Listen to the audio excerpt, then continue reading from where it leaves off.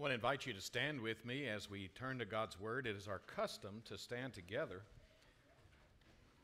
in reverence of not only that the Scriptures are God's Word, but they are God's revelation to us about who He is and what He has done for us in this season of Christmas.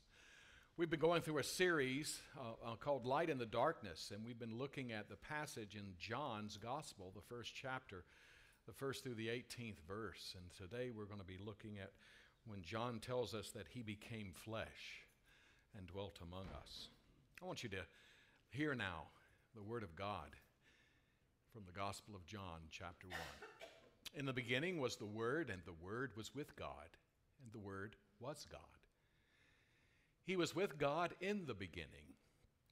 Through Him all things were made. Without Him nothing was made that has been made. And in Him was life, and that life was the light of all mankind. The light shines in darkness, and the darkness has not overcome it. There was a man sent from God whose name was John. He came as a witness to testify concerning that light, so that through him all might believe. He himself was not the light. He came only as a witness to the light. The true light that gives light to everyone was coming into the world. He was in the world, and though the world was made through him, the world did not recognize him. He came to that which was his own, but his own did not receive him. Yet to all who receive him, to those who believe in his name, he gave the right to become the children of God, children born not of natural descent, nor of human decision or of a husband's will, but born of God. The Word became flesh and made his dwelling among us. We have seen his glory, the glory of the one and only Son who came from the Father, full of grace and truth. John testified concerning him. He cried out, saying, "This is the one I spoke about when I said, 'He who comes after me has surpassed me because he was before me.' Out of his fullness we have all received grace in place of grace already given. For the law was given through Moses, grace and truth came through Jesus Christ. No one has ever seen God but the one and only Son, who is himself God and is in closest relationship with the Father. He has made him known." This is the Word of God. You may be seated. I'm always intrigued whenever we watch movies to try to determine what the worldview of the movie is. I don't know if you've seen the movie Forrest Gump. Have you seen that movie, Forrest Gump? When it first came out, we watched it and laughed hysterically at some of the things that were going on. If you haven't seen the movie, I'm not going to be a spoiler. I'm not going to tell you what it's about. But in the end of the movie, it gives you the worldview of Forrest Gump. And in the end, he's sitting on a bench, or I should say he's sitting in talking with his former wife who has passed away. And as he's trying to tell her about what life has unfolded now that she's dead, and the son that they have born into this world is now growing, toward the very end of the movie, he sends the son off on a school bus for his day of being in school. And for those of you who don't know, Forrest Gump is kind of a low IQ person. He goes through life not really understanding everything that's happening to him. His son is incredibly brilliant. And so he decides he's going to take care of this boy, and he does so by putting him on the school bus, sending him off to school, and then he sits there waiting for the school bus all day so that when the son comes home, he will be there to take care of him.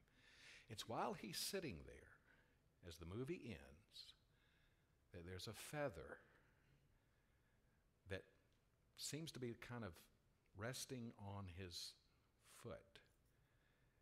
And the wind comes and it just blows the feather. And it seems like the feather is going on its own power, going in whatever direction, but but the wind is all behind it.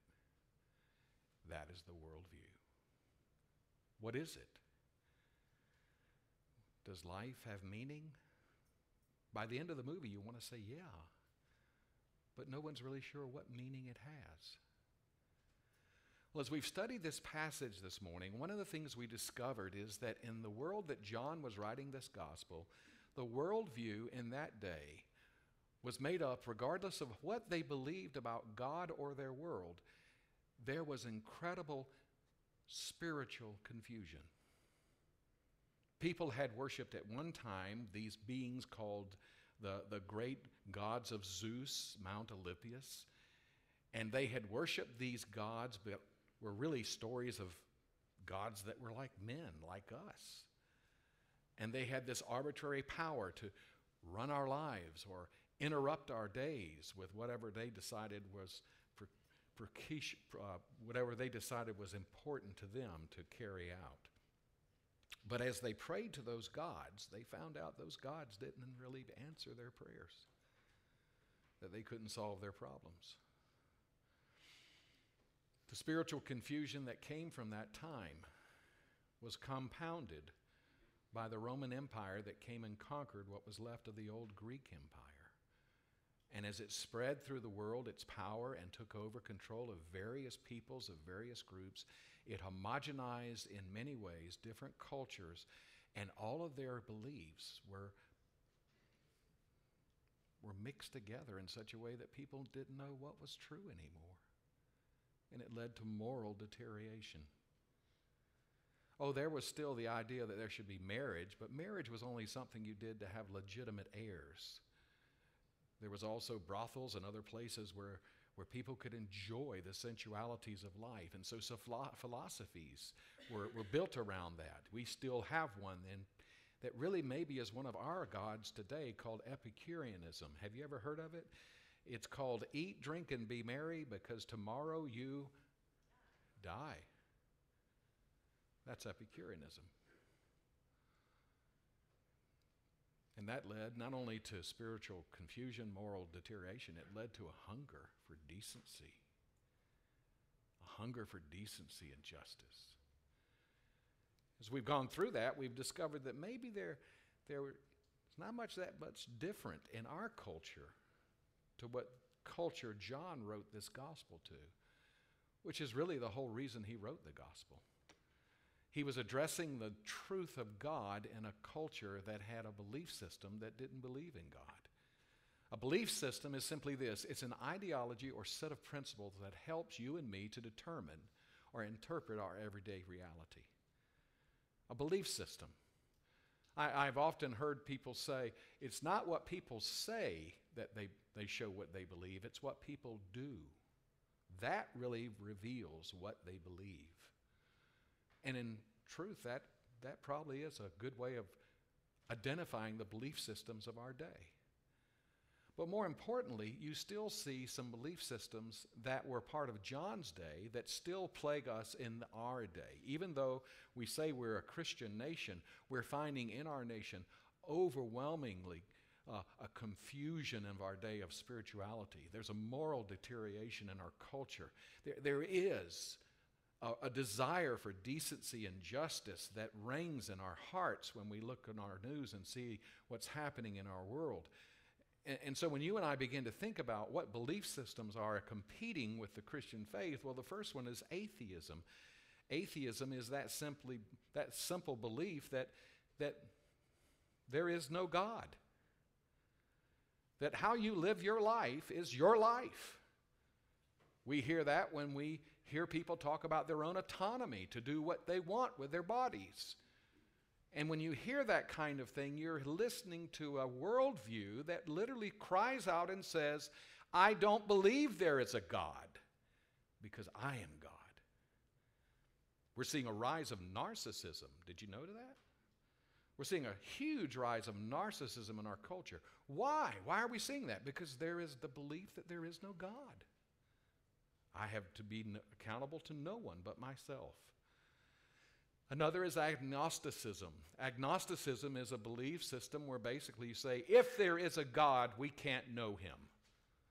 He's just someone who's out there. He's probably set the world in order. We can never know who he is or what he has created us for because we have doubts as to his existence. And so in our day, we're seeing that played out in our life as a culture, because you see people making decisions saying that they believe there is a God, but it doesn't influence how they live. Or maybe I should say, the God that you and I would understand from the Scriptures is not one they worship, so therefore they either worship the God of their own imaginations or they worship a God that someone else comes up with. And we're seeing a rise, by the way, of cults. We're seeing a rise of people being influenced by faiths, if you would call them that really speak to something that's quite amazing. I was just going through the internet the other night, this past week, thinking about this, and as I came to the page of the Unitarian Universalist Association, I looked at what their byline is for their organization's purpose. They say this on the web page. You will find it at uua.org. They say, our universe, from the smallest particles to the galaxies beyond our galaxy, fills us with profound wonder. Isn't that true? It is. It's true. They go on to say, why life exists and for what purpose, humans have struggled to answer that question for millennia. That's true too. But in a day and an age when so much is revealed to us by science, quote unquote, God may or may not be a part of our worldview. So what is it they're worshiping? Science, isn't it? Well, it was no different in John's day. In fact, if you go to that web page, they go on to say on their web page that people with atheist and agnostic beliefs are pro-science, pro-reason, and pro-evolution. We know there is no one right answer. Hear it? When it comes to belief, and we don't let that stop us from acting or taking action for a better world. We build a community that welcomes us in our wholeness, cherishes our doubts, invites our ongoing search for truth. In fact, Dr. William Schultz, who is the human rights activist and president and CEO of the Unitarian Universalist Service Committee, writes this about our humanistic beliefs. He says, quote, "We believe that human beings are responsible for the future, that history is in our hands." Goes on. It's in our hands because we don't believe there is a God or that there is an unchangeable fate of humanity. Isn't that interesting? Is he right? Well, a lot of what they said is true. We do live in a universe that has incredible complexity. We have seen throughout the images of cultures that have risen before ours and even will come after ours is gone, a complete confusion as to why we exist.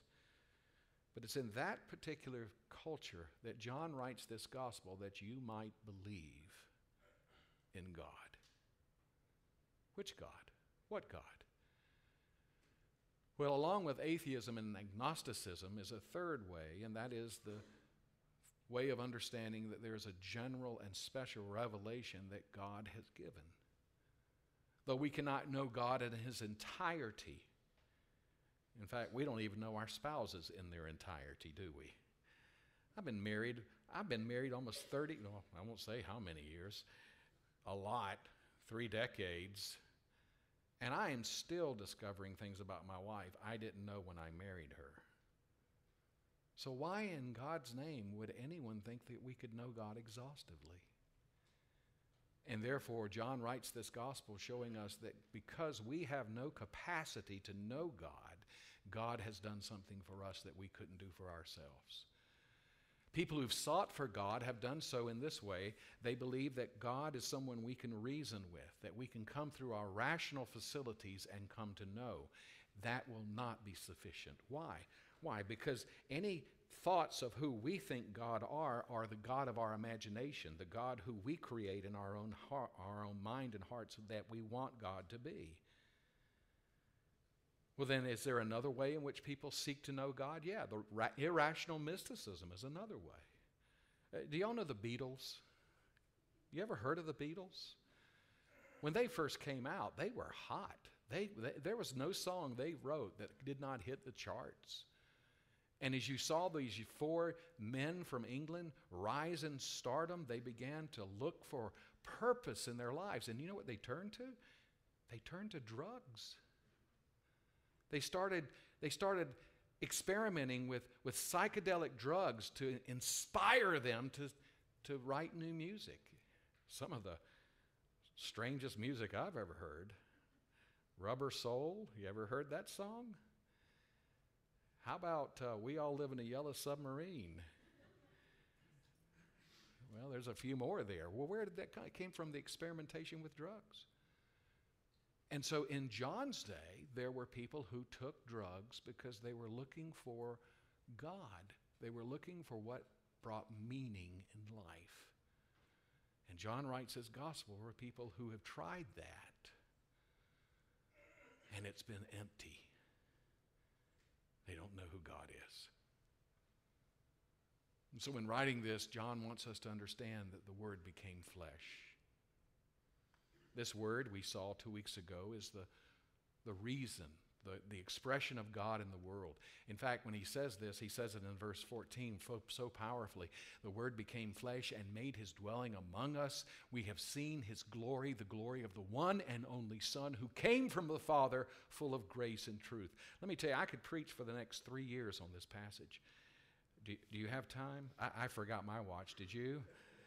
Well, let me just very quickly go through this very quickly for you this morning. It won't do it justice. But please notice he says that God's Word is his self-expression. It has become like us. It has become human. Why is this so important? Well, if we can't know God through mysticism or through our rational thinking, then how can we possibly know God unless he reveal himself?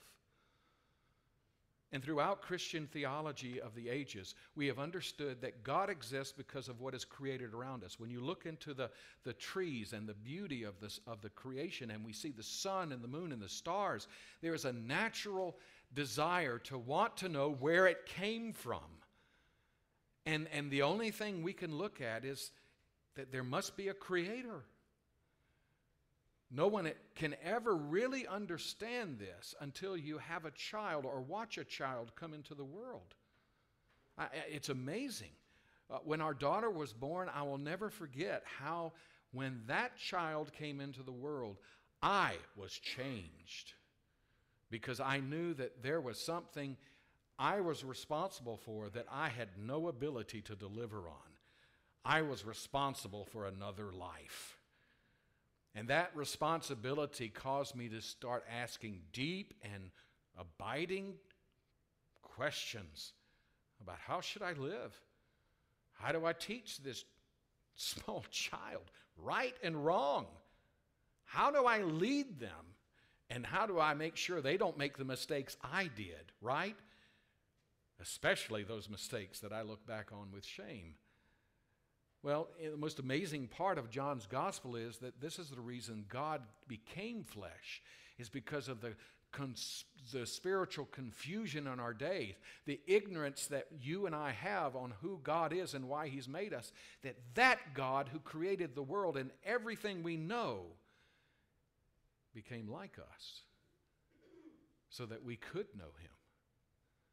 He says, secondly, that the Word made his dwelling among us. What does that mean? Well, in the days where you made a dwelling, you pitched a tent. You literally go camping, so to speak. I don't know about you, but the last time I went camping with someone was years ago. We went with a couple of fraternity brothers, and I wanted to get out of there as fast as I could. I mean, after 2 nights, they really started smelling bad. I got to know those guys better than I knew myself. And I want you to know, camping really brings out the real truth of who people are. Have you ever camped with people? Well, in the same way, God, from the very beginning, has created you to know Him, to glorify Him, and enjoy His presence forever. That's what the Scriptures teach.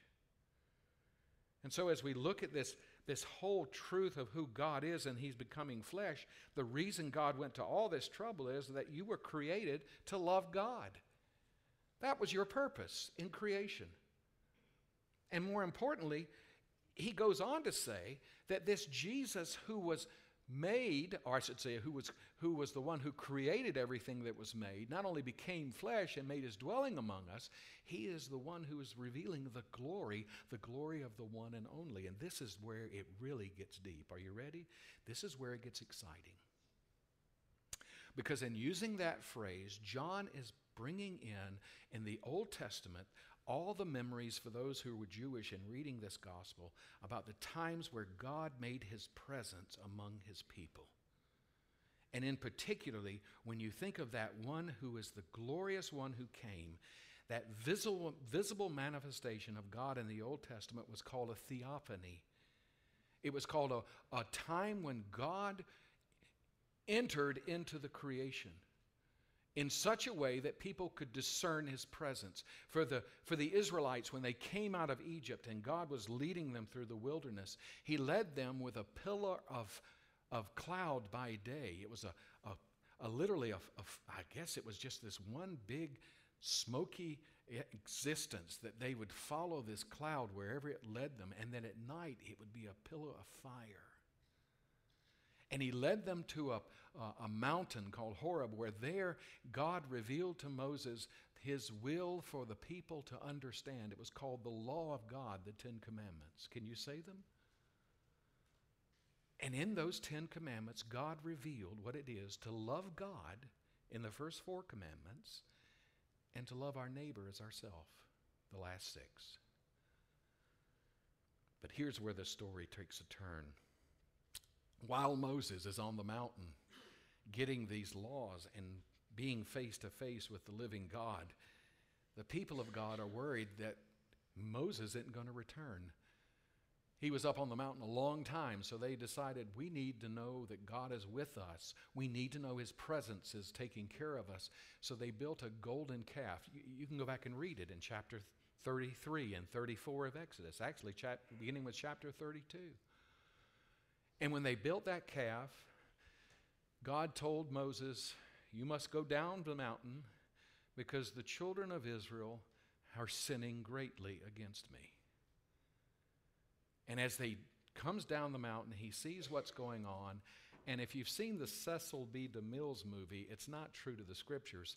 He takes the tablets and throws them, Charlton Heston, remember him?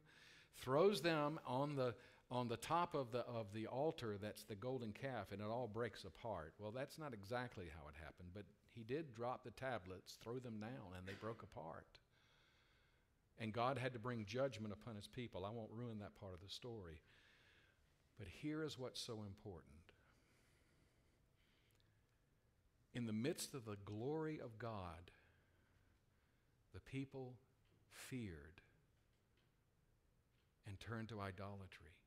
And because of that, God said, I will not let my presence go with you into the promised land. I'll appoint an angel to go before me. And when Moses heard that, it drove such fear in his heart because he said, Lord, how will they know that we belong to you unless you have come with us? How will we know that your glory will be seen in the earth unless your presence is among us? Well, I won't go into much longer of explaining this, but I do want you to understand, if you go back to Exodus 33 and you look at this, that the glory that God displays in these days speaks of His goodness. Because in that moment of decision, God says, I'm going to have to decide what to do with these people who have sinned against me. And Moses cries out and he says, Lord, I want to know your glory. Give me 3 things. You said you would have someone to help me lead these people. You have yet to show that. Are you going to do this? And God said He would. He said, secondly, I want to know that you'll go with us into the promised land. I want to be certain that you will not abandon us. And God said, I won't.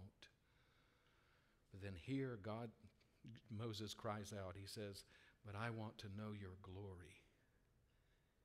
And it's at that point that God speaks to Moses and says, okay, here's what I'm going to do for you, Moses.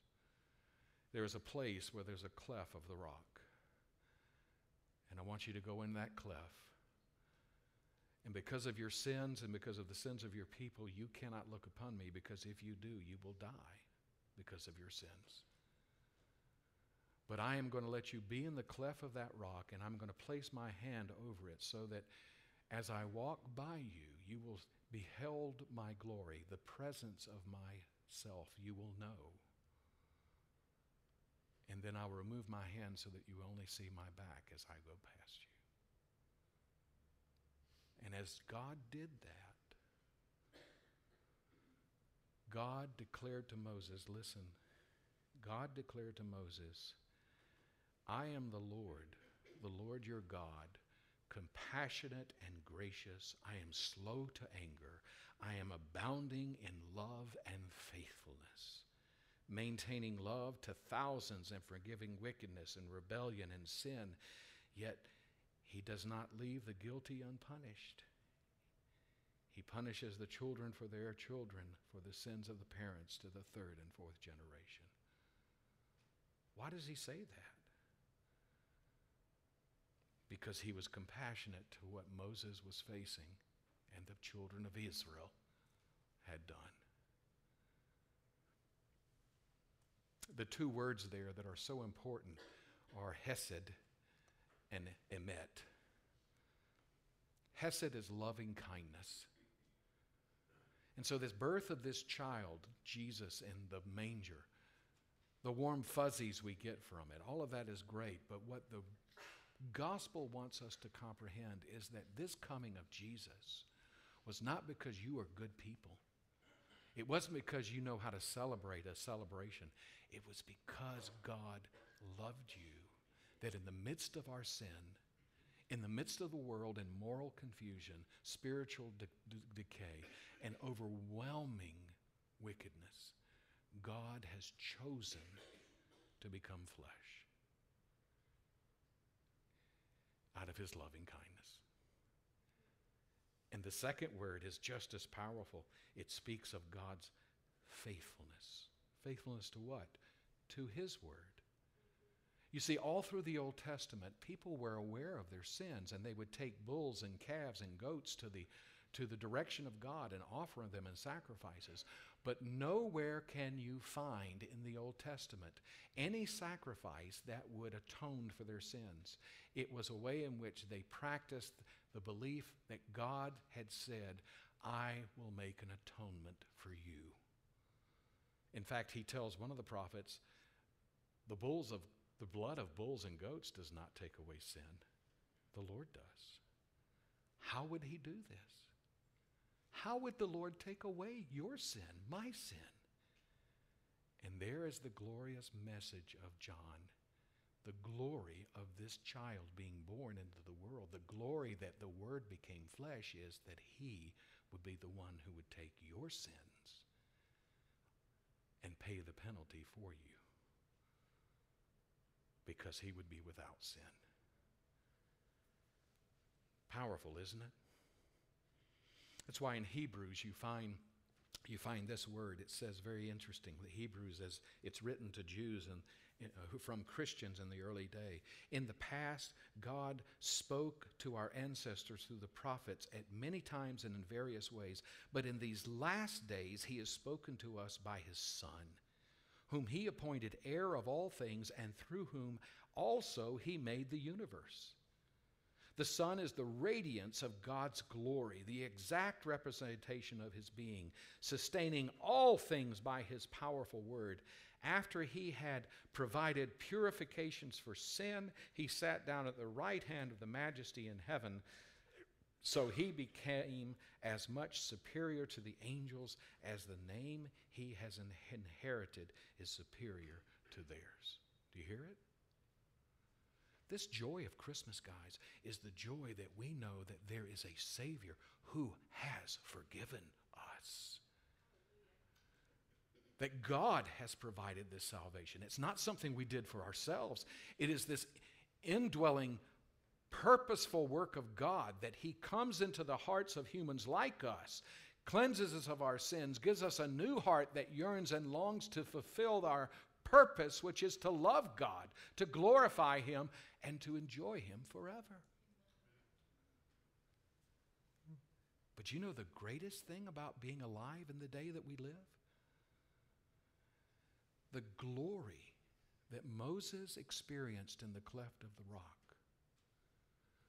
The glory that John saw in the birth of Jesus coming into the world pales in comparison to the glory that happens when the church, you and I, begin to tell others of the gospel, and we begin to see people's lights in their minds turn on, and they get it.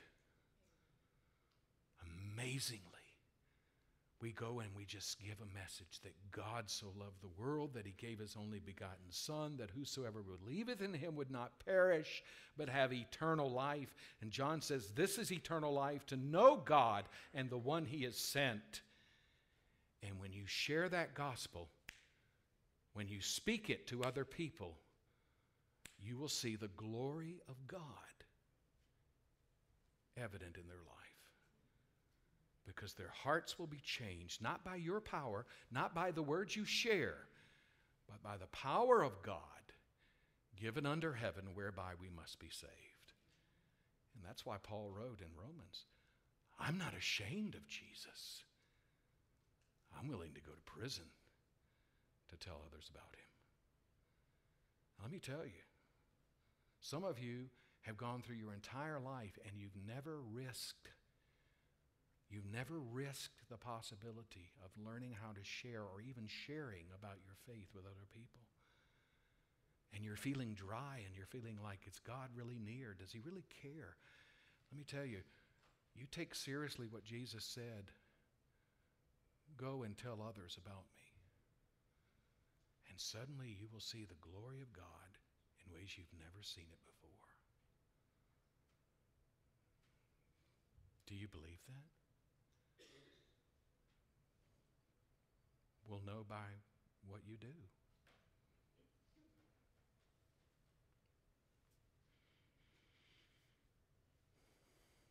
The Word became flesh, and He dwelt among us.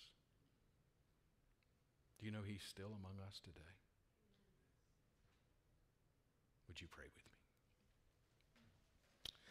Our gracious God and our Father, we are so grateful for the glory of the one and only, the one who makes the meaning of Christmas so overwhelmingly glorious, that God so loved us that He became flesh like us, dwelt among us in this sinful, dark world, and yet was without sin.